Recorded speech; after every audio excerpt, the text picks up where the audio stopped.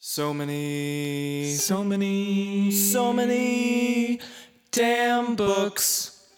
Hello and welcome to So Many Damn Books, a blessing, a curse, a podcast.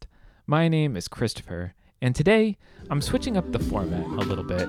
Instead of featuring an author, what I decided to do is feature readers themselves. I asked them a bunch of questions and hung out and talked with the folks that listen to this show, and just to get a little glimpse into what their reading lives are like right now.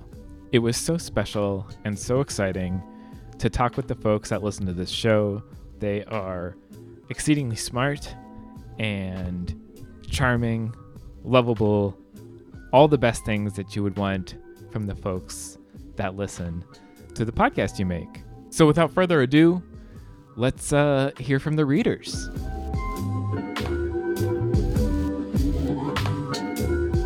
I'm Michael Kurt, and I'm from Portland, Oregon, and I'm an author and an editor of a magazine called Berm. I make comics, and I write fiction in general, but I'm also a project manager, so all kinds of stuff. A lot going on. What are you drinking while you're hanging out with me here? Are you drinking anything Sure. special? Yeah, just cold brew. But I did want to mention for your next non-alcoholic guest during the daytime, I have something for you. Okay. So, there's Ranger Chocolates has a coffee house in town called Trailhead Coffee, and they make cold fashions, which are old fashions but cold brew. And so they have cold brew coffee with bitters and fennel syrup, with orange and cherry garnish. But it's like extremely good. It sounds weird. It might be weird. It's very good. It sounds fantastic. No, it Yeah. sounds great.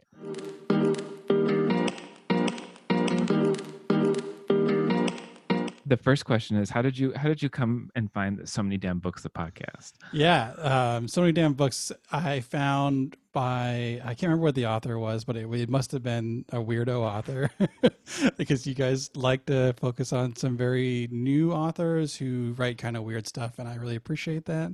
And so when I was first starting to get into writing professionally and learning how, it was a really good way to find authors who were contemporaries and kind of releasing currently. That might not be just like, oh, it's Stephen King, So it was a really good way to find interviews with small authors. Oh, that's really cool. This is a bigger sort of philosophy question. In this world of ours, we have the ability to consume media in all sorts of ways.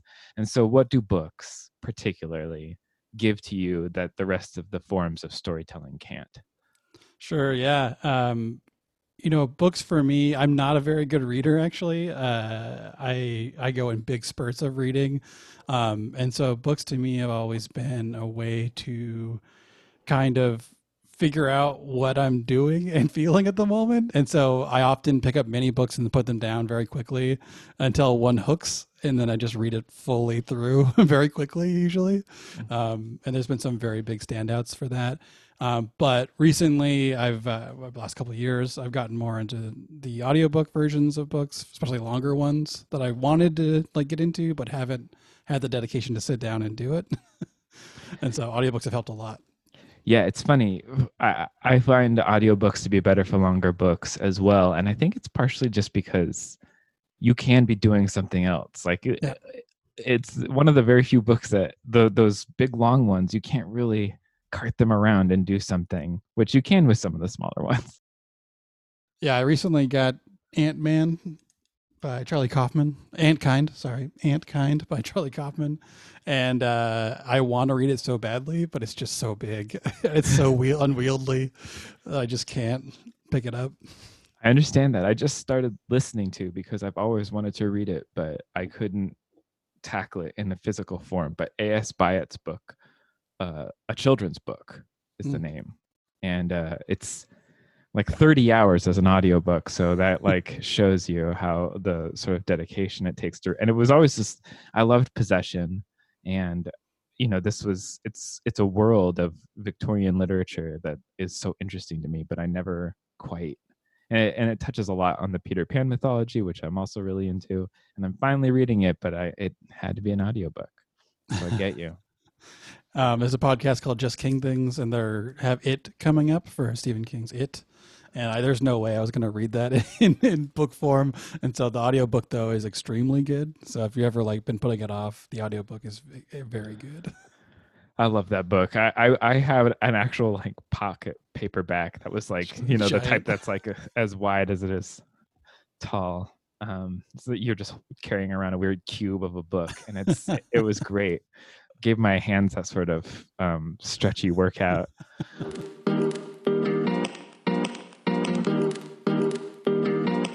What's the last book you loved?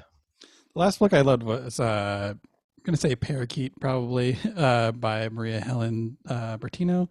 And that's a book that I put off for a long time. I bought it way back when you guys recommended it, I believe, a while ago. And then finally I was like, oh, I need to find something that'll hook me, just like I said, over the weekend or something. And that one was a wild ride. So it was really worth it. I mean, I love the word phantasmagorical. And I think that is a book that totally earns the description. I just would love to see an adaptation of that to see into her mind a little bit more, because I would love to see all that visualized, because in my head it was fantastic. Well, that's what's happening right now with Alyssa Nutting's Made for Love on HBO. Have you been watching that? Oh yeah, I love it. Yeah.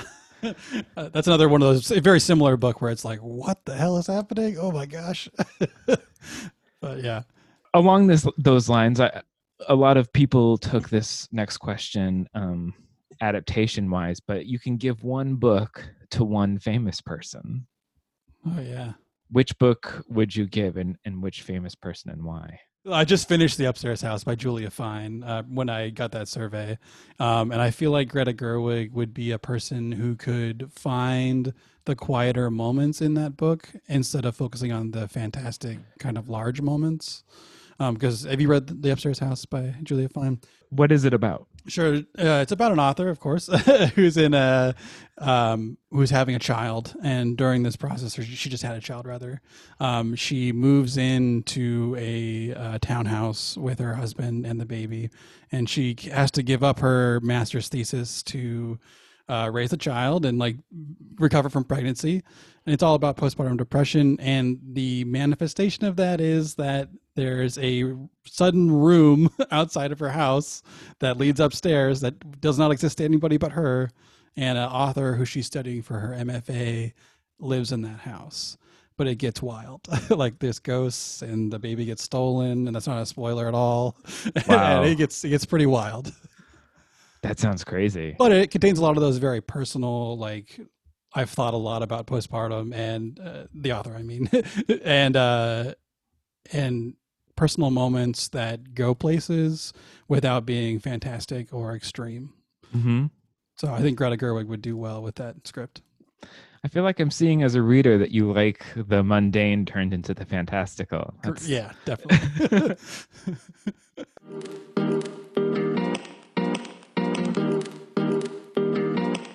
What's your reading project right now? I just opened up S by J.J. Abrams and Doug Dorst, and that's are you familiar with S? Yes, I'm very okay. Yes. So I have had it on the shelf for a very long time, just similar to Parakeet, and I finally decided to take it out of the box and take all the ephemeral out and read the story straight, and then put it all back in and read it again. And so that's going to be probably for me a 6-month project, I would bet. It's a very fun book because of all of these metatextual elements. Because for those at home, it's that don't know what it is. It's a very cool text that also has this extra addition of people who have discovered the book alongside you and have hidden messages to each other, and maps and postcards and all of these things that when you buy the book, it has to come in a slipcover because everything has to be where it's discovered. These little code breaking things. It's a very, very, you can get very involved in it. And something that I thought was cool was the ebook version. You can actually turn off all of the commentary. You can just have that disappear so you can read the book clear through. Interesting. So if you are going to try to do the reading clear through, I might suggest also downloading, more homework for the homework book. I heard there's an audiobook, and I heard it's also good and inventive in a way. So I'll have to figure out why that is.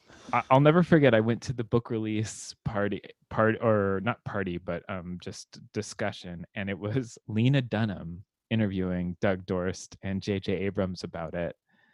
And she had a whole backstory for them that's like off the page. The people that are just discovering the book in the margins.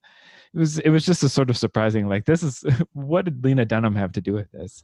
But I enjoyed the discussion. That's great.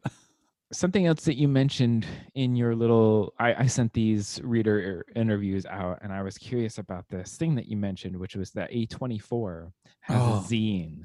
Yes. And I don't know anything about the A24 zine. Okay. And I'd love to know a little bit more. Listeners can't see this, but there is a giant magazine, newspaper style zines behind me, which are A24, the movie studio's zines. And those zines started coming in these large format newspaper prints. They almost look like vinyl size. They're fantastic. I thought that's what it was behind you. No, they're different. They're in slip covers because I'm a weirdo, but they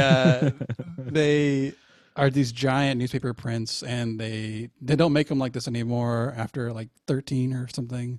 They went to just a typical zine style, which is an A4 folded in half. But anyway, A24 puts out a zine for almost every big movie they do, and they allow the director of that movie to make a zine about whatever they want, related to the movie or not, does not matter.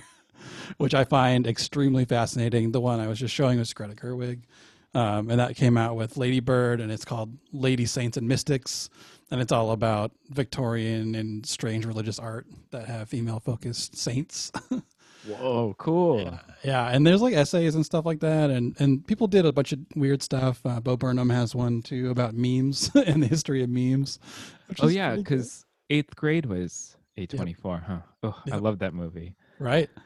And so, yeah, all those, Robert Eggers has one. And then, like I said, they started coming in these smaller formats after a while. And now you can get a subscription to them. But this one is for Everything Everywhere All at Once, which, of course, was fantastic. And this is all about the history of taxes and the IRS, which I thought was fascinating. But they're great. They're just little pieces of movie ephemera that are also zines and that were edited by directors and writers and stuff. That's so cool. I love that you could do something even like in universe if you wanted to. With that. I feel like that's a fun opportunity for a director if they want to play the game.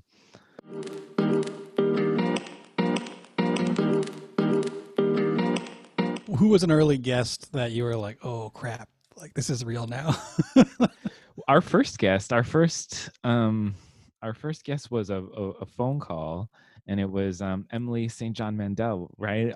Like it was hot off of Station 11 had just come out, and we were so excited to get her to come on the show. We were like, this is an auspicious sign that we're getting this person. And then when we had Will Chancellor for our first in studio guest. And it was just such an easy, like, great time to hang out. And those were two things that were like, okay, this is going to work. This is going to be something more than just us talking in like a basement. Well, this has been wonderful. I so appreciate you hanging out and chatting with me and being a reader and listener of so many damn books. Yeah, thank you for doing the podcast in the first place. Do you have anything you want to plug on your way out here? I have a website. It's called iseebadspirits.com, and I have my first comic book up now that you can read called Sinkhole on that website. Awesome. Everybody can go and check that out. Thanks for coming on, Michael. Awesome. Thank you so much.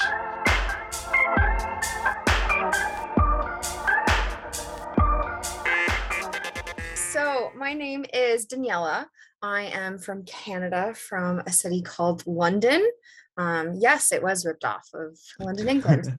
So I'm an English teacher. Currently, I'm teaching adults I've taught in the UK for a couple of years as an English teacher, so I have lots of varied experience in terms of that.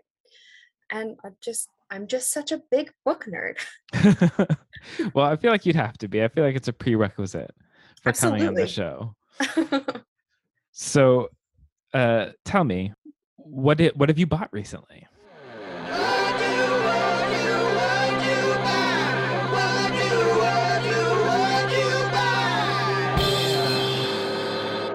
I only recently got into romance books Mhm. I don't know, I just happened to pick one up and actually liked them. So I was just in a store the other day and bought one. I cannot remember who wrote it. Oh no, it's right here. It's Book Lovers by Emily Henry, because obviously it's called Book Lovers. So It's a good thing to connect over. exactly. Are you drinking anything of note right now? I just finished my Diet Pepsi. Beautiful. That's what it's an important cocktail for any part of the day. A Diet Absolutely. Pepsi. Yeah. Absolutely. So tell me, what is the last book that you loved? The last book that I absolutely loved was, and I'm gonna make sure that I absolutely get it right, because I just have a tendency to forget everything I've ever done, Yeah, you know? it's always when you get asked a question like this that you're like, have I ever read a book? Have I Like, ever seen a movie? I don't know what word is. I Yeah. don't what. So this was An Arrow to the Moon by Emily X.R. Pan. So it is a YA, and I happened to pick up her first book just in a library in a school, and I loved it. It's called her first book is called The Astonishing Color of After, which is the most incredible title. Great And then title. amazing. So then I had been following her along. So that was her first ever book. This was her second. I obviously had to pre-order it.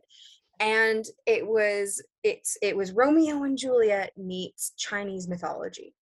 Mm. Coolest description ever. So I got into it and I loved it. And it's been my favorite book so far this year. Wow. And does it have any fantasy elements, or is it? Absolutely. Yeah. Absolutely. Definitely lots of fantasy. I always used to be really hesitant about books that had multiple narrators, Mhm. but this did it so well. So it was not only this, it was a very Romeo and Juliet-esque thing, but then there's also the parents are brought into it, and you get to learn about, I mean, the thing that I don't like so much about the actual Romeo and Juliet is like, well, I mean, these kids know nothing, they're kids. But then this had this element of, well, yeah, of course they know nothing. Here's what the parents' reasonings are. So it added this really nice element of, here's the voices of reason here. Here's why things are the way they are. Mm. That sounds really great. I have to admit that sometimes when I see something mashed up with Romeo and Juliet, there's a little bit of, again, Yeah. can really, but it seems like that does add a really love, the parental guidance side of it does seem to add a completely different, because that's sort of lacking. I agree. It's like, Romeo, go talk to your parents. Absolutely, exactly. That's all you really need to do, right? Talk to your parents.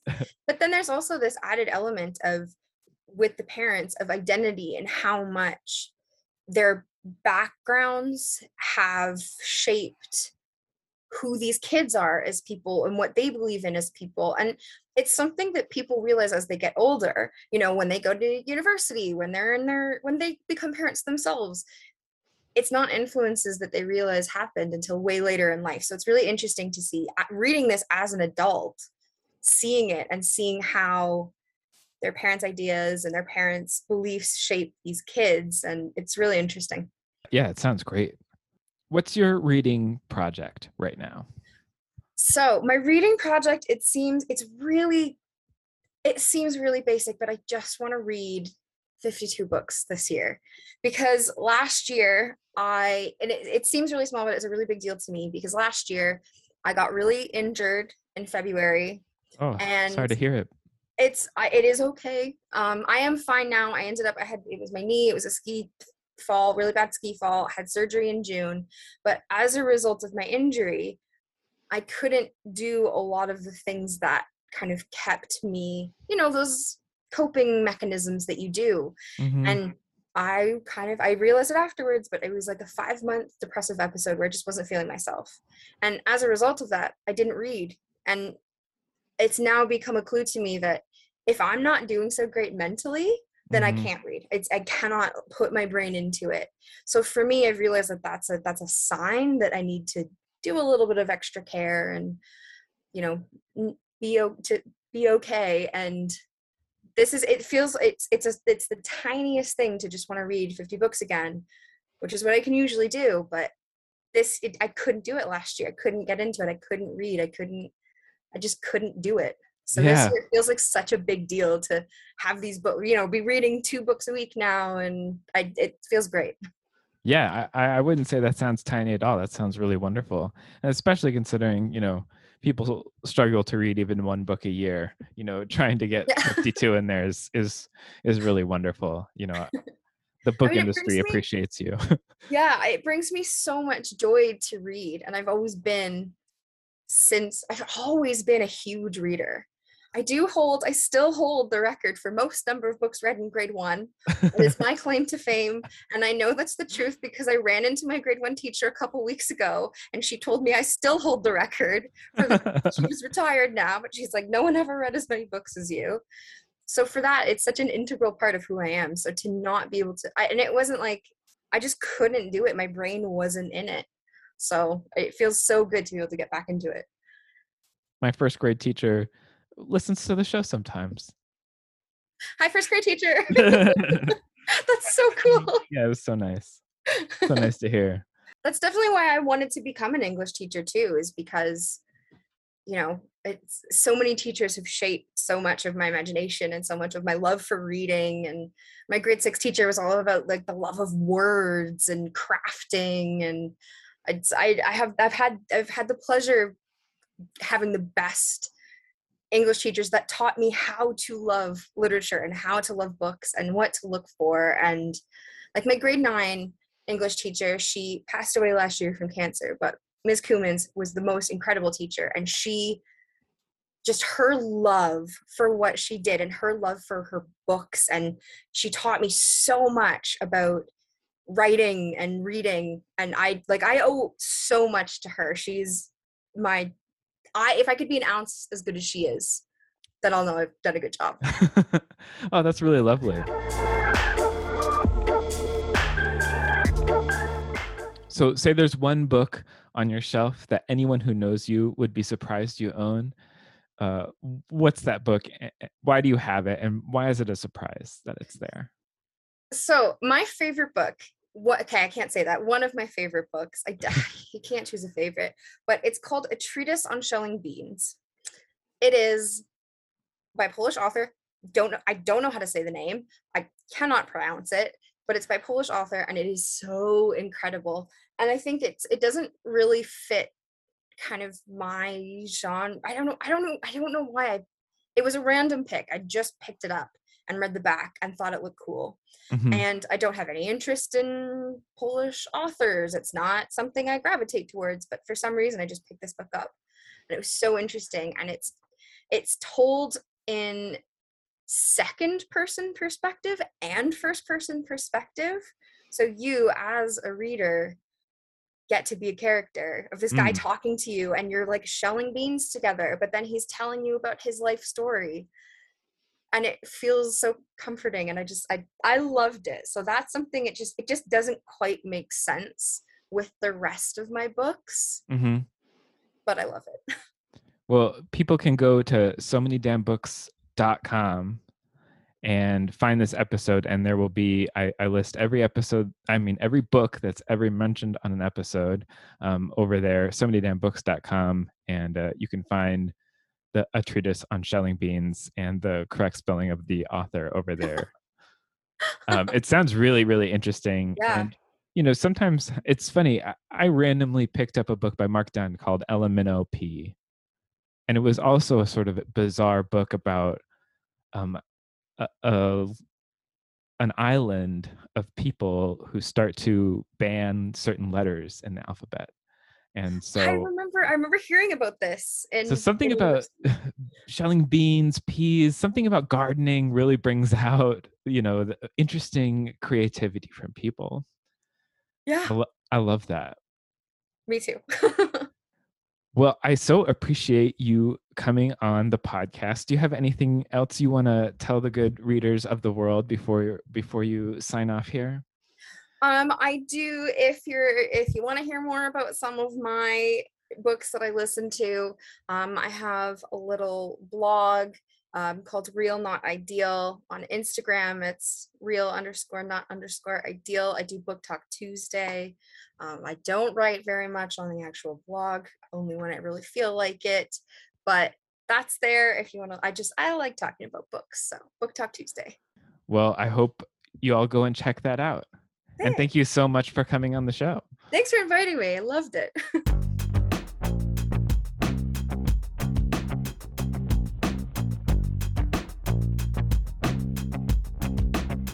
Hey, I'm Noah. I am currently in New York City, in Chelsea. A little bit about me. I'm primarily an actor, but I also work for a software company to pay the bills on the side.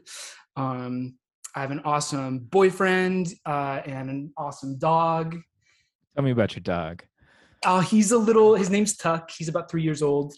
I rescued him back in 2019. He's a little Jack Russell Chihuahua mix, and he's out of his mind and the most chaotic dog ever, but like the best dog. I love that. Yeah. That's so cute. Yeah, he's pretty fun. I think dogs are very helpful for reading because they just like if they're against you, if they've got that like pressed body thing and you don't want to move, and it's so you should just have a book. Yeah, you're just forced to just with the book because the dog's not moving. Yeah, no, you're just a backstop for them, and that's great. Totally. As soon as I get on the couch to lay down and read, he's just like hops right into the little arm crevice. What are you drinking right now?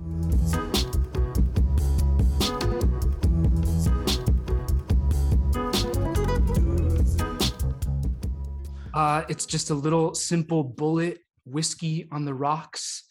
I'm not a big cocktail person. I made one of your cocktails actually previously. I think it was the one you did for the George Saunders conversation. Like, oh yeah, the black pepper one. Yeah, the corn thing. That was pretty good. I'm so glad you checked that out. Yeah, it was pretty cool. I'm drinking this very strange. Pepsi put out a nitro version. That's like, so it comes out smooth. Like the nitro cold brew. Exactly. Yeah. And it's not very good. But I added whiskey and some Oatly ice cream to it to make sort of a alcoholic, because it already tasted sort of like, because I got the vanilla flavor, it already tasted sort of like a melted Pepsi ice cream. Mm-hmm. And so having that with the vanilla ice cream, I haven't had a float in forever.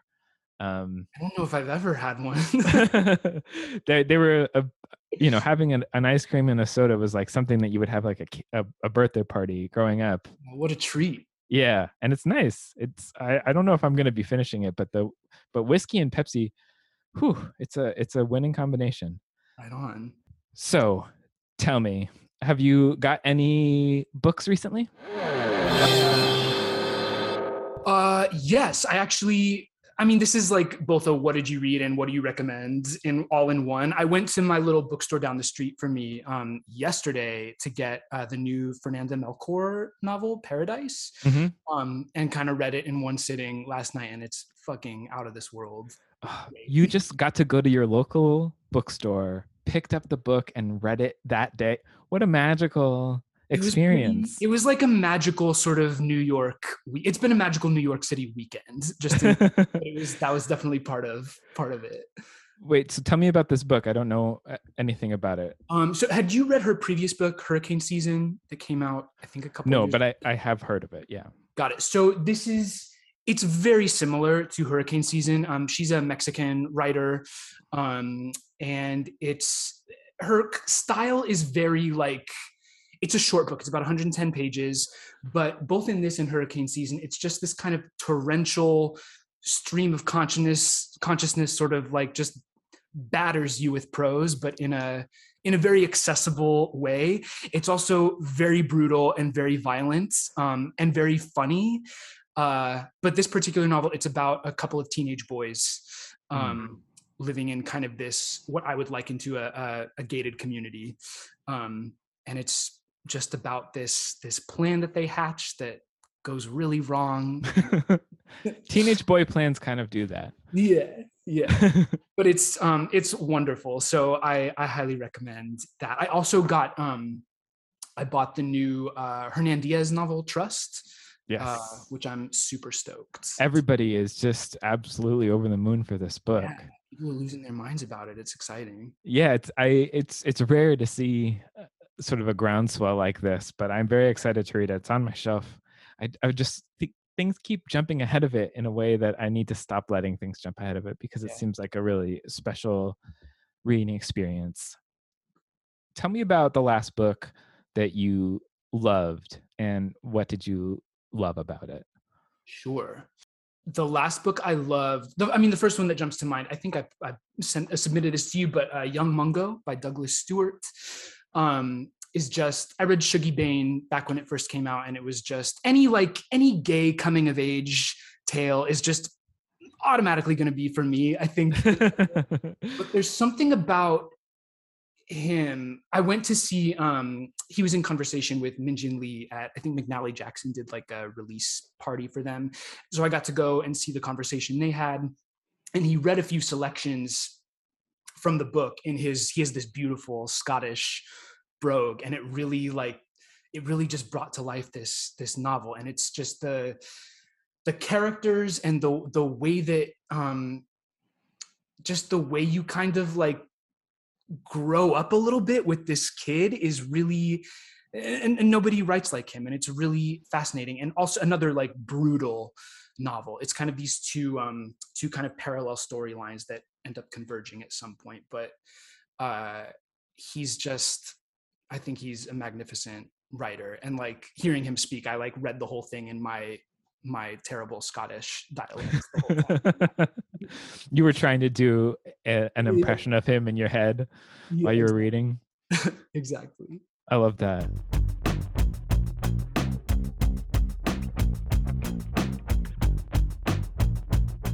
You can give one book to one famous person. What book do you give, and which famous person, and why? I would give George Saunders is, I think, my favorite writer of all time. He's magnificent. And I remember, I think I read this story in the New Yorker one time, just on a whim. And then he released it later as a book, but Fox 8 is just such a beautiful, wonderful, creative story that there's nothing like it has ever been written, and nothing like has ever been written like it since he's written. And I just, the whole time I read it, I was like, Michael Shannon should play Fox. And I think that's, I would give the Fox 8 to Michael Shannon to record. Yes. Would you want him to make a movie or a play or? Ooh, honestly, seeing him on a stage doing the Fox would be pretty spectacular. I think I would go, if I had to choose a medium, I think the theater would be probably it. I think we are getting another George Saunders adaptation coming to Netflix, I believe. What are they adapting? They're adapting the Escape from Spiderhead short story, which I think is the one where you can affect your moods with injections from 10th of December. Yeah, very cool. That's really exciting. So do you have a reading project right now? Yes, I do. So I have my proclivity has been towards like the smaller, slimmer novels, just because they're like, life has been very busy recently and they're just easier to get through. But I have like this growing stack of like just big ass doorstop novels. So I've been trying to get through a lot of those. I went to a cabin upstate and read the Hermione Lee biography of Tom Stoppard a couple weeks ago, which is like an 800-page, a life in 900 pages.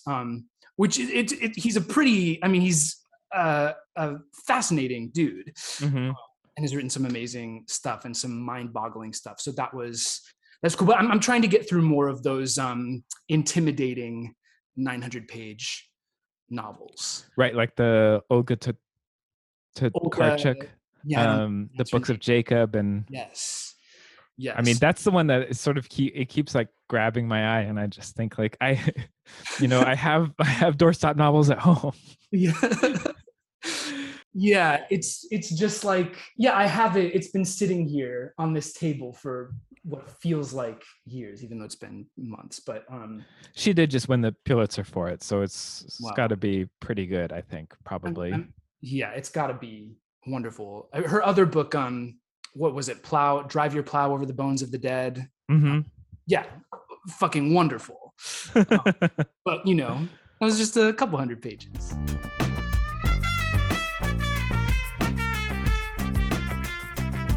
One thing that I always love in books is discovery.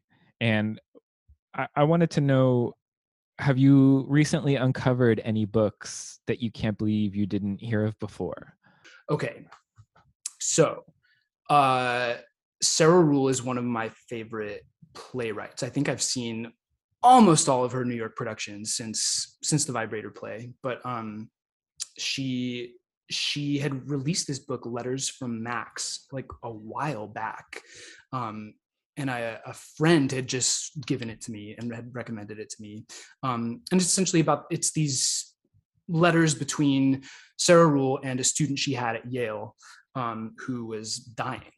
And they just exchanged letters until he died. And she published it as a book. And I just can't believe, as a voracious Sarah Ruhl fan, I can't believe I hadn't heard of it before. And it was given to me, and it was one of the most moving things I could possibly, definitely like a reread, definitely something to just sit in the house and pick up and open up from time to time. It's a really beautiful, moving collection of letters. Letters can do that. I think letters in particular, collections of letters can be so satisfying in that way, because they are a complete thought. Just one letter is an essay, a story, a something, you get a mood from it.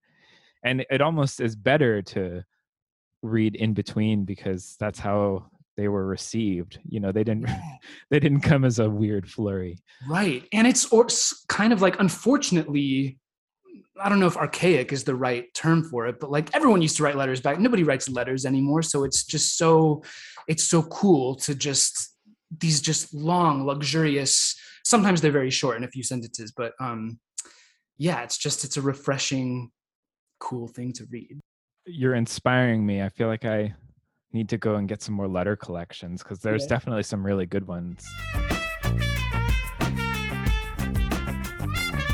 What's your favorite book that's outside of the genre you usually like to read? And so what's your usual genre? And what brought you outside of the genre? How did you decide to read it?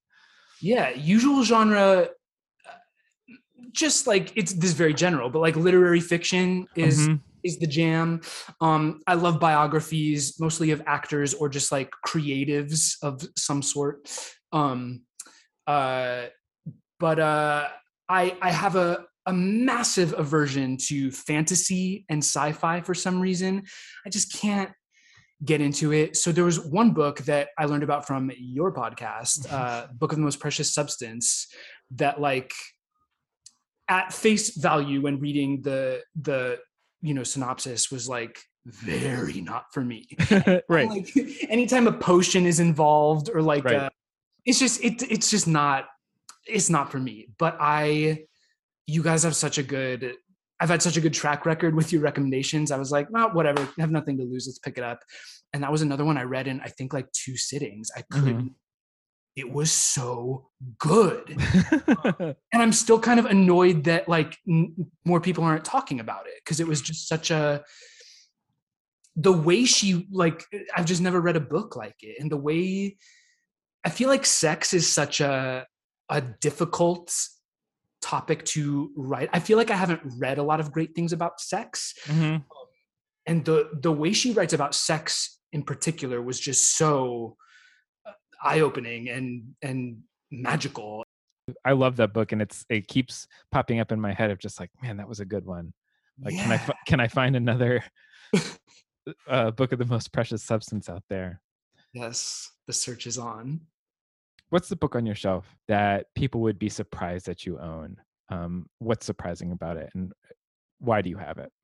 I think I have two answers for this. One, I'm not a poetry person, never really have been. Appreciate it, but will never actively seek it out. But I do have a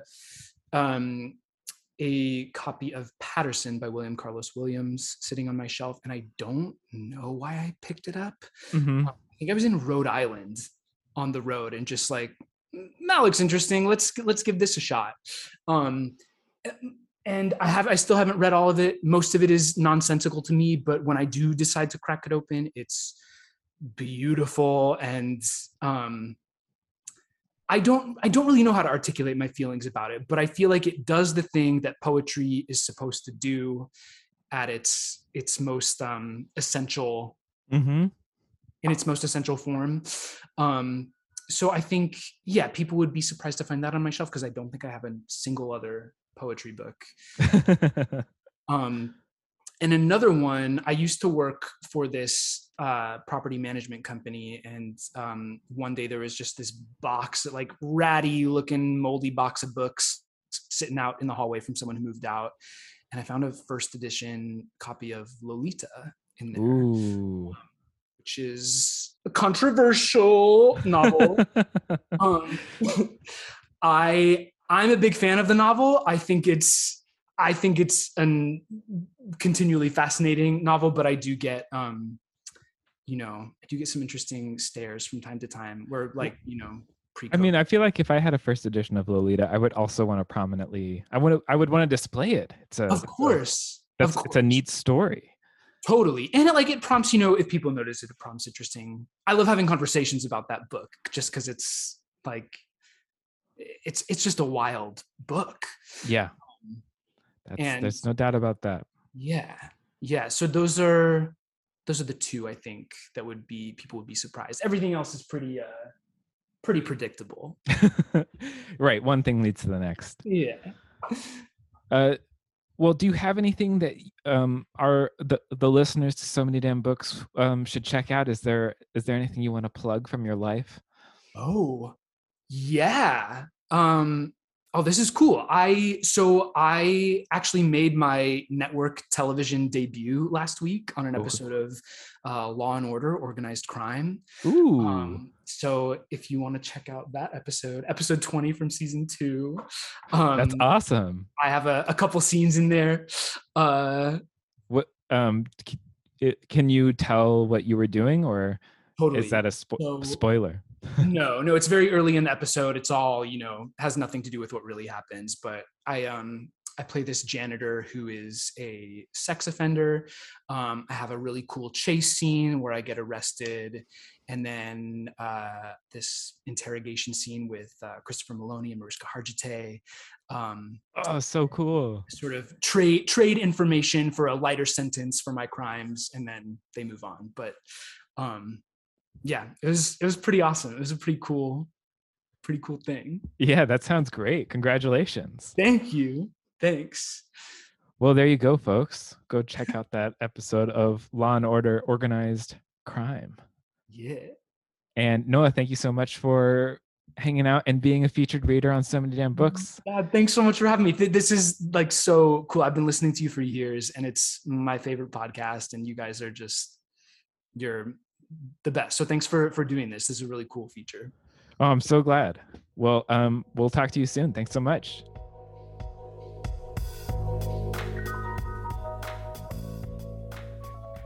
Woohoo! That was fun. it is so cool to hang out with the people who listen to this show. You all have such fun reading lives. So fun, in fact, that I'm going to do another episode of this. It comes out next week, Reader Feature Part 2. And in the meantime, go ahead and follow me on socials at So Many Damn Books. Or you can also go ahead and leave us a review on iTunes, or go to patreon.com/smdb for any more info that you might need. SoManyDamnBooks.com. Okay. Happy reading, guys. Bye.